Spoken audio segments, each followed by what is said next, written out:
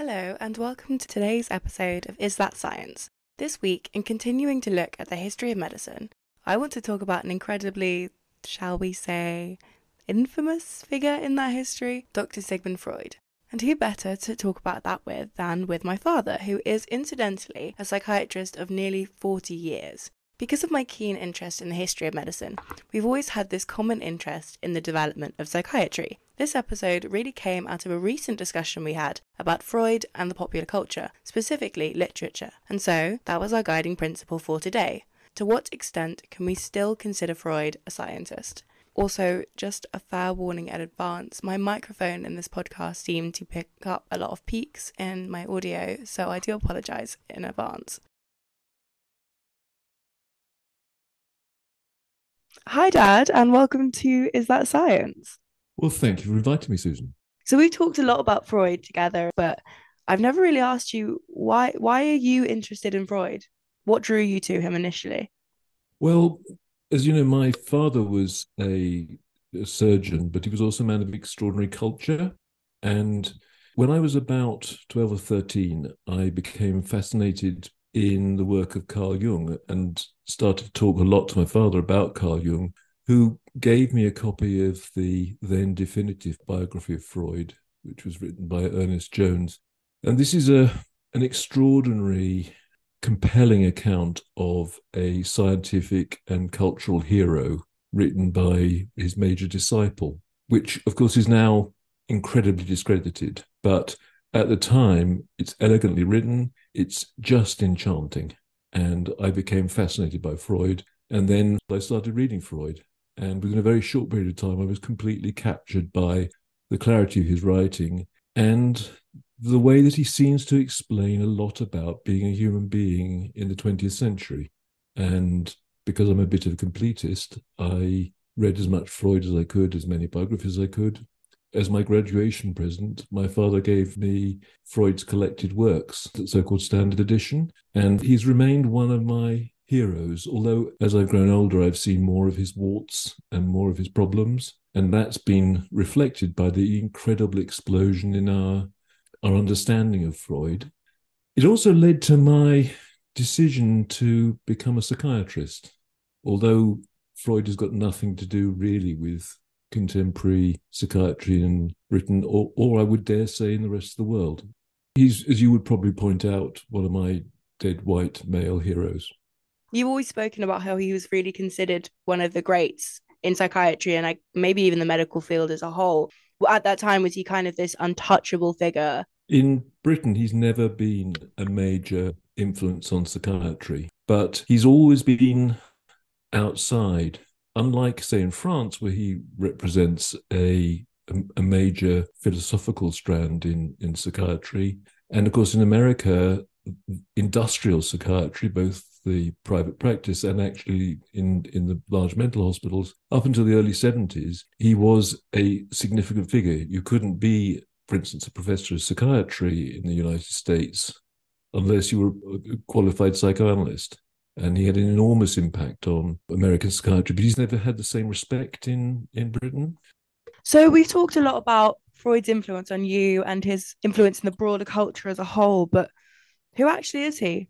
So Freud was born in 1856, and he was born in a small provincial town in Moravia, which was at that time in the Czech part of the Austro-Hungarian Empire. Being Jewish in a predominantly Christian society was difficult. The family moved to Vienna, which was the capital of the empire at the time, when he was in his late childhood. And Freud essentially always lived in Vienna for the rest of his life.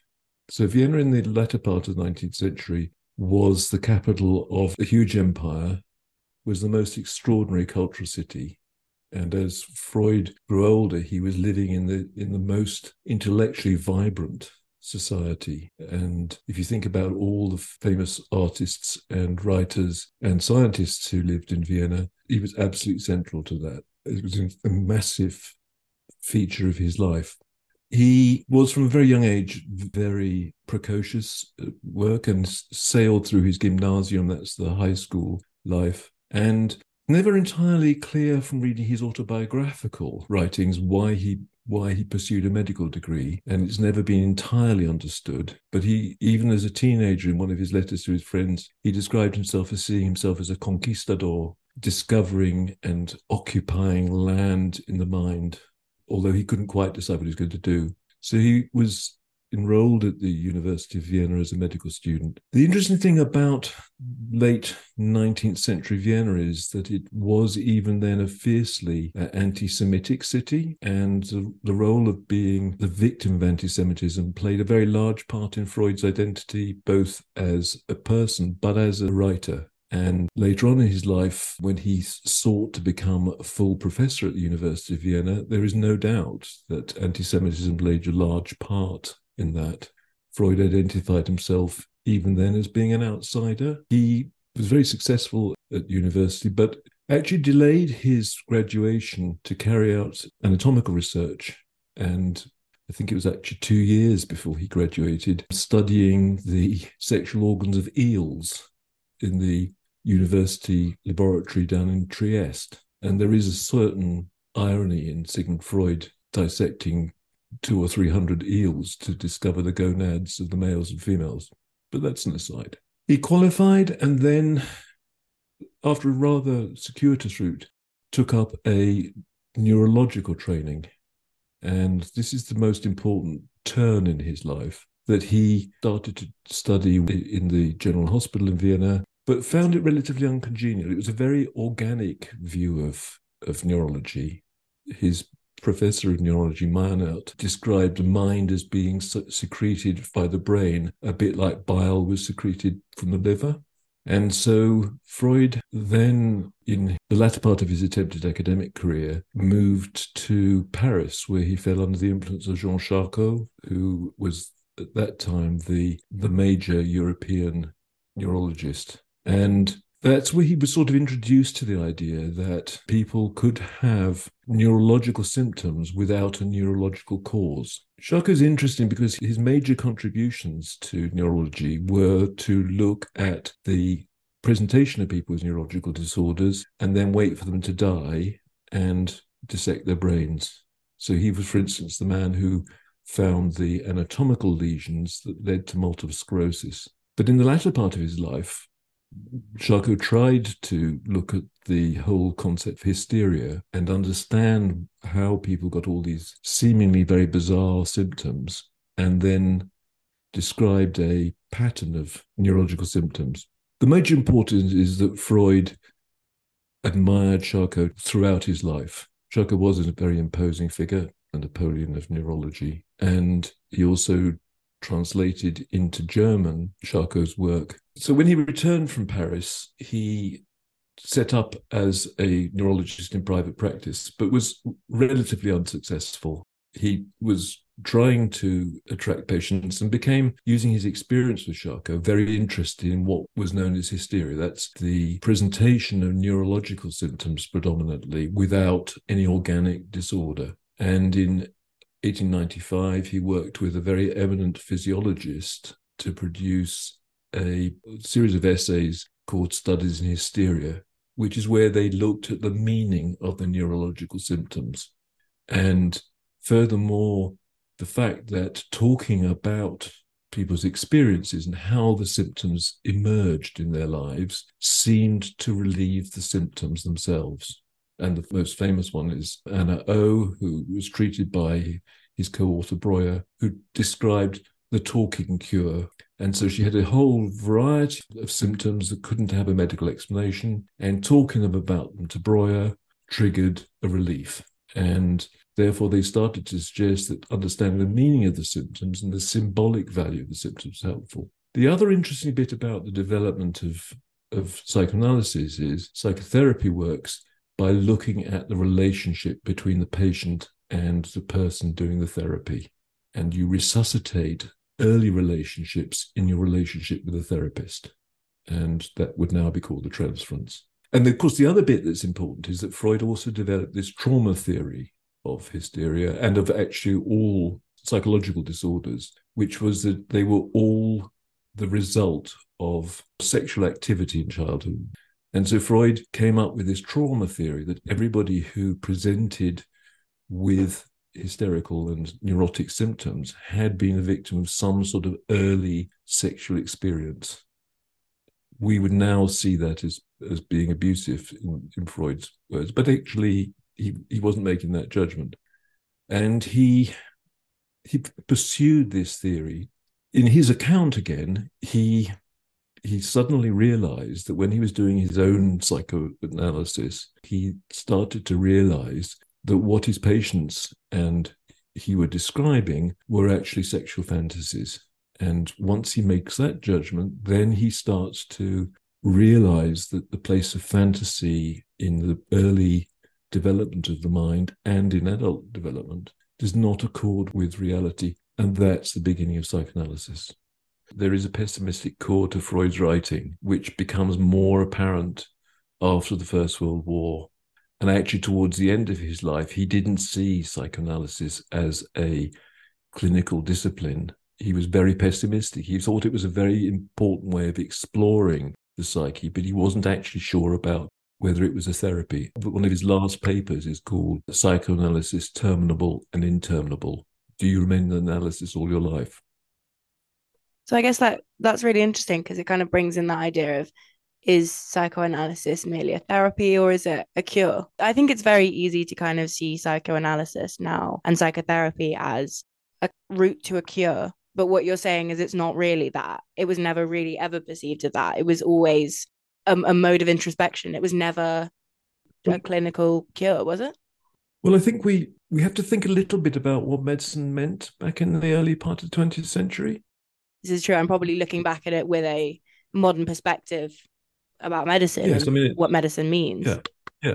In Freud's early practice, he followed the model that neurologists would do at the time, which was taking history, a detailed physical examination, and then because there was almost nothing that could treat. So it's much more exploratory instead of Well, yes, curative. I mean, in his early stages, it would mean seeing Freud for 50 minutes, charged for an hour, but 50 minutes, during which time the therapy would happen. That would happen 5 days a week, and it might happen for up to 18 months. That then developed into many years of 5 days a week, hourly sessions. And so it was an enormous investment by the patient in the treatment. For instance, the man known as the Wolf Man, who was probably his most impressive case history, was in analysis on and off for 40 years. He also described it as the greatest tragedy of his life that he ever got involved with psychoanalysis.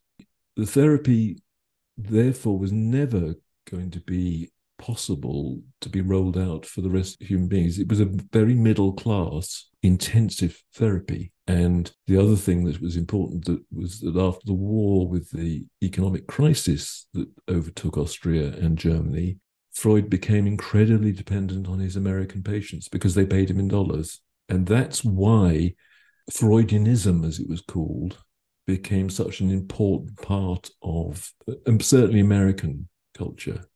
And so during his career, was he quite famous or was it towards the end of his career? I mean, you've given an outline of the development of a very interesting practice. Were these ideas quite controversial at the time, or were people interested? Was he quite famous towards the end of his career, or did it really pick up Well, after he had died? he would say he was, to use your word earlier, infamous in the early part of his life. He talks about him being in solitary splendor when he was doing all this work. However, there isn't a great deal of evidence he was ever ostracized, but he was very careful to organize himself into a school of therapy. And so he set up the Viennese Psychoanalytic Society very early in 1905, 1906, which is where a group of fellow physicians would meet every Wednesday and discuss cases using Freud's views. It's a slight problem that most of them were pretty marginal figures in Viennese medical society. And so he set up this school. His biggest problem was that it was very fringe. I was particularly struck when you were talking about early influences on the development of Freud's practice, when you were talking about his time in Vienna, and you're talking about a lot of the cultural influences on his practice, as well as the scientific. The Vienna Freud was living in as an adult was a vibrant experimental city. And there are various aspects of Freud's daily life that made that sensible. For instance, the institution of the Viennese coffee shop, where you would literally go and drink a cup of coffee, meet friends, read a newspaper, and those friends might be people like Leon Trotsky, who lived in Vienna at the time. They might be great writers meeting every day. There was this melting pot. When I think of Freud and I think of psychotherapy, you seem to think of the two as as the same basically. Freud invented psychotherapy and therefore psychoanalysis and psychotherapy are basically the same thing. Do you think that's true, or do you think that's a cultural misconception? I think it's a cultural trope. And I still have patients who come to see me both in the NHS and privately who wonder where the couch is. And and You always joke about it, but there's that card that you once got given that was Lassie get help, and it was Lassie on the couch. It was that image of yes, it was psychotherapy the is first, very the top half of it. Top half of it was Lassie's family being swept, human family being swept away, and the second was Lassie lying on a couch with the man sitting at the far end. I mean, it's been dignified in various other ways, but it was. The other thing is that early psychoanalysis came up with this extraordinary language, this extraordinary model. What I said when I was talking about my own original impression was that you have a moment when you're reading Freud where it all makes extraordinary sense, that you can suddenly start to understand yourself. The philosopher Richard Wollheim said that anybody with a modicum of psychological insight could generate their own psychoanalytic theories. And the reason why there's this jungle of psychoanalytic theories out there is because there's a fascination with the beauty of it. Freud's earliest attempt to generate a scientific psychology was a private document that he wrote called A Project for Scientific Psychology. And he describes in one of his letters writing this document, and he suddenly had a flash that he could actually come up with a neurological model for the human mind, but then suddenly it went away. How do you think that psychotherapy and psychoanalysis became so intertwined in the public imagination of psychiatry? I mean, I still think about it when I think of psychiatry. I still think of psychoanalysis and Freud. How do you think the two became so deeply embedded with each other? Because I think it answers the Cartesian dilemma. Can What you we don't explain what you like, mean by that? Descartes' idea that the mind and the physical world were separate and that only human beings had consciousness, I think, therefore I am. And that beyond the human mind, the rest of the universe ran as a bit of Newtonian mechanism. And we don't perceive ourselves as being anything other than a mind hovering or in contact with the body. And Freud's models and some of his disciples' models run very smoothly. And then, of course, the other reason why is that the Freudian image of the mind is an incredibly dramatic theatrical work of art. You know, the Oedipus complex goes back to the play, and people who develop psychoanalytic theory, the drama and the literature is important. And of course, the other thing is Freud was a very, very brilliant writer. He is served badly in one way in his English translation, because his translation into English in the standard edition is trying to produce a scientific dry account. All the words that everyone knows about Freud, ego, superego, id, people who know a little bit more will know other words. This Greco-Latin language that's used was deliberately constructed to make it acceptable to Anglo-Saxon science. The translations to French are apparently very much more literary. And he never won the Nobel Prize, although he was endlessly put up with it. But he did win the Goethe Prize, which is one of the great literary awards that Germany has. So I think it's a combination of things. And of course, in British culture, he arrived in the 1920s at the time of modernism and became the patron saint of the Bloomsbury Group.